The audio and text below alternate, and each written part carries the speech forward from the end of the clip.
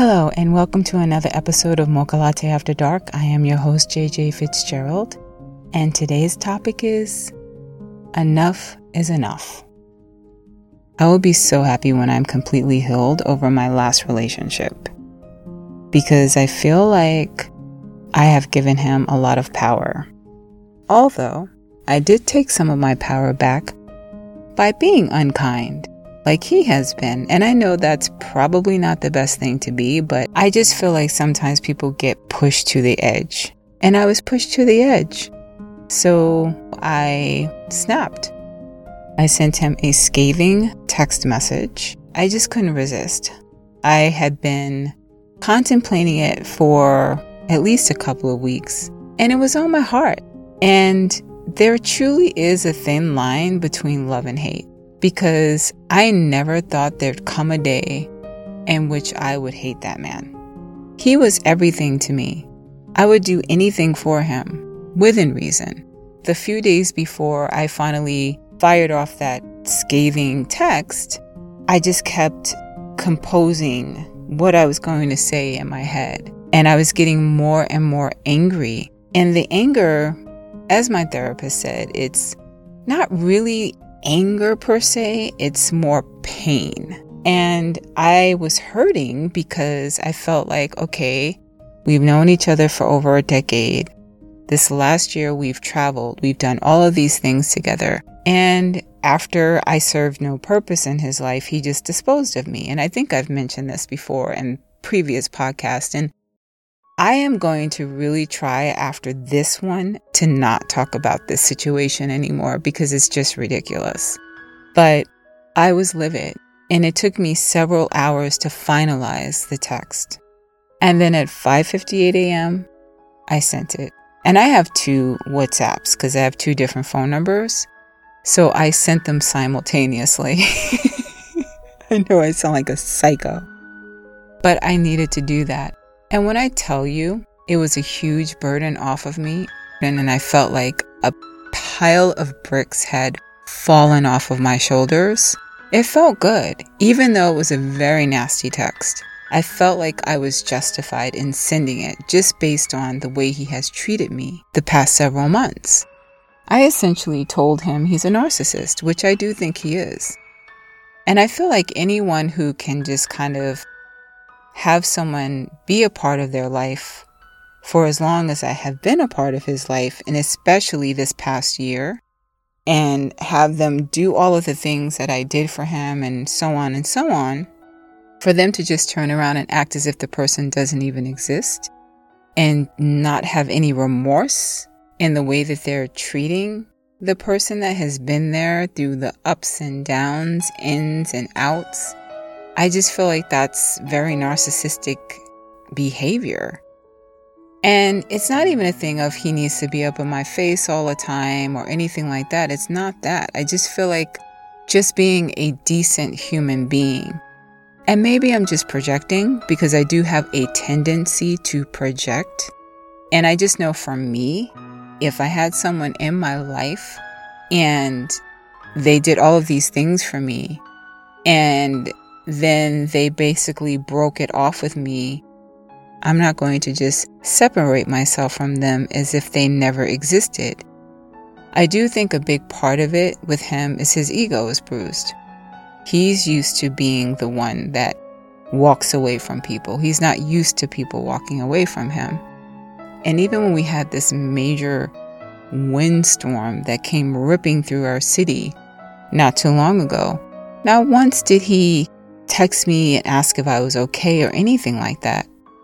But then, hey, the same can be said for me. Where he is, there were hurricanes and things like that and major tropical storms, and I didn't check on him either, so shame on me too.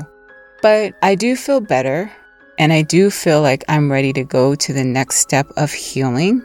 And typically when I send a scathing text like that, which is rare for me because I usually try to take the higher road in every situation, and I usually try to look at the positive in every situation. But with this one, I was just at my wit's end and I had to release. And I don't feel bad about it. Usually when I do that, within a week, I'm backtracking or apologizing for my choice of words, not for my feelings per se, but my choice of words. But in this situation, I don't feel like apologizing. And I'm not going to, because exactly what I said is exactly how I feel about him. I think he's an energy vulture, and I think he finds sport in manipulating and playing with women's emotions. And I told him that God doesn't like ugly, and he will basically pay the price for this.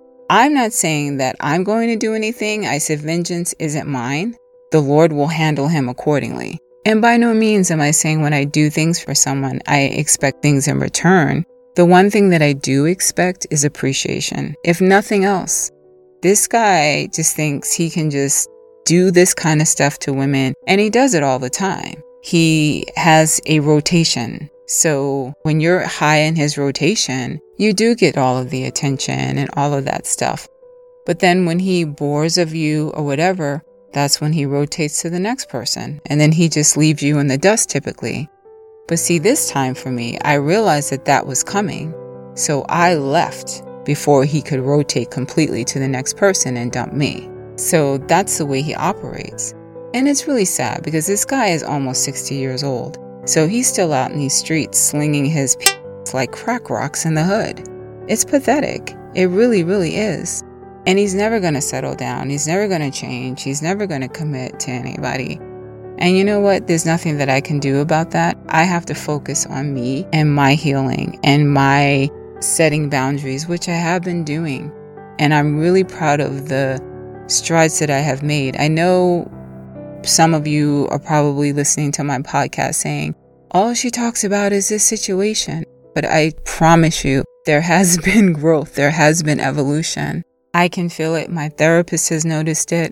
And even today, there's a guy that I've known for about 7 years. I've never met him physically. We met through LinkedIn. And we developed a friendship just through talking on the phone. So I'd say the past probably maybe 2 years, 2.5 years, he's been very distant with me and will only reach out to me when he needs something from me. So last week he had sent me something through LinkedIn, which he never communicates with me through LinkedIn and hadn't since we met almost 7 years ago. When he sent me the message, he asked me, "How are you?" And I answered overwhelmed to capacity, "How are you?" Now that was days ago.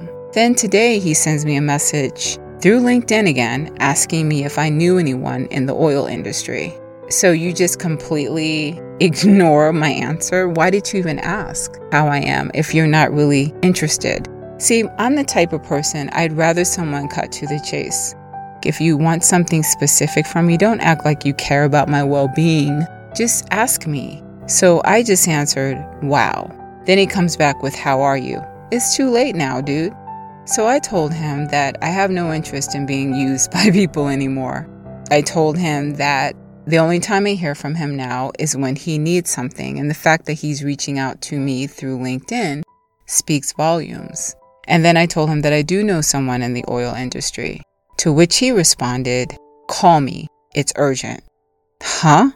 Well, needless to say, I didn't call him, and I'm not going to call him, and I'm going to delete him off of my LinkedIn and block him because I have no room for people just taking advantage and people only having an interest in what I can do for them and not in how I truly am or what I may need. I'm sick of it now. And that is a part of my growth process. That is a part of my learning how to set boundaries with people, which I usually don't. I usually let people just kind of like run amok when I care about them. It's different if I don't care about you. Then I can control the narrative. But if I care about you and you're near and dear to my heart, then it's very, very hard for me to say no. Because I'm the type of person that is always concerned about everyone else's well-being and doing all kinds of things to make their life easier. But nobody is asking me about my well-being, genuinely asking. That's just kind of like a segue into what they really desire from me, which is usually my time and my resourceful nature. I've had enough of it. I'm setting boundaries and I'm proud of myself. And I'm going to pat myself on the back for it because for many, many years of my life, I have not set boundaries. And it's been to the detriment of my mental and emotional health. So no more. It stops here. I don't care if you are a lover. I don't care if you are just a platonic friend. it's not happening. And if I sense that someone is just trying to use me, I'm cutting them off. That's it. I can't do this anymore. I'm not going into 2021 with this behavior. Boundaries it will be here on in. You can't just be giving your time and your energy and everything else to people who don't care and who wouldn't spit on you if you were on fire. And sometimes I am torn about it because it's just like, okay, as a Christian, you're supposed to be selfless. So am I wrong for not helping people when they need help and I'm in a position to help them when they are clearly energy vultures and users? I don't know. But I also don't believe that the Lord wants you to be a doormat either. I don't feel that He wants you to be taken advantage of or that you will allow yourself to be taken advantage of. Because at the end of the day, we do hold the power. We do set the tone of how someone's going to treat us. And once again, it goes back to the boundaries thing. If you set boundaries, then people can only treat you the way that you allow them to. And I have allowed so many people to treat me the wrong way. I can't keep putting myself out there and it's not reciprocated. Enough is enough. And I think it goes into the whole self-worth thing. And I always thought for all of these years that I valued myself and I was just being nice. But when you really dig deep, when you're doing that and allowing people to treat you any old kind of way and misuse you and abuse you, it really is a lack of self-worth. If you are someone who constantly gets taken advantage of, then you need to re-examine yourself and ask yourself, do I value myself? Do I love myself? Do I feel worthy of goodness? I realize that obviously I don't if I'm allowing people to treat me any old kind of way, particularly men. It wasn't a thing of I didn't have a father or I had a horrible father. My father was amazing. He was one of the most positive influences in my life. He supported me through thick and thin. He was always there for me when I needed him. So I don't even understand where this came from. And be really honest, it was a very, very hard realization for me because I always thought that I was this confident, high self-esteem woman. And after my last ordeal, 11 years of my life, I gave him. Now granted, 3 years I will take off because he was in a relationship with somebody. So 8 years. That's still a lot of time that I gave this man. And I'm not blaming him. He only did what I allowed him to do. But I do wish that people could just consider other people's feelings sometimes and just be better human beings. As I told him, kindness is a gift. It's not a right. So if someone's being kind to you, appreciate it and never take that person for granted. No matter what the status of your relationship is, just be grateful that they gave you their time or gifts or money or whatever it was that enabled you to have an easier way of life. Be grateful.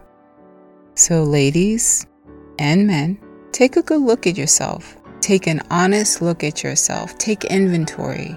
And if you see a pattern of you being misused by people and people not being grateful for the things that you do, it could be that you're suffering from low self-worth and you need to take care of that because at the end of it all, you're going to be the one suffering while all of those users just go on with life bombastically. Thank you for listening to another episode of Mocha Latte After Dark. I am your host, JJ Fitzgerald. And as always, be true.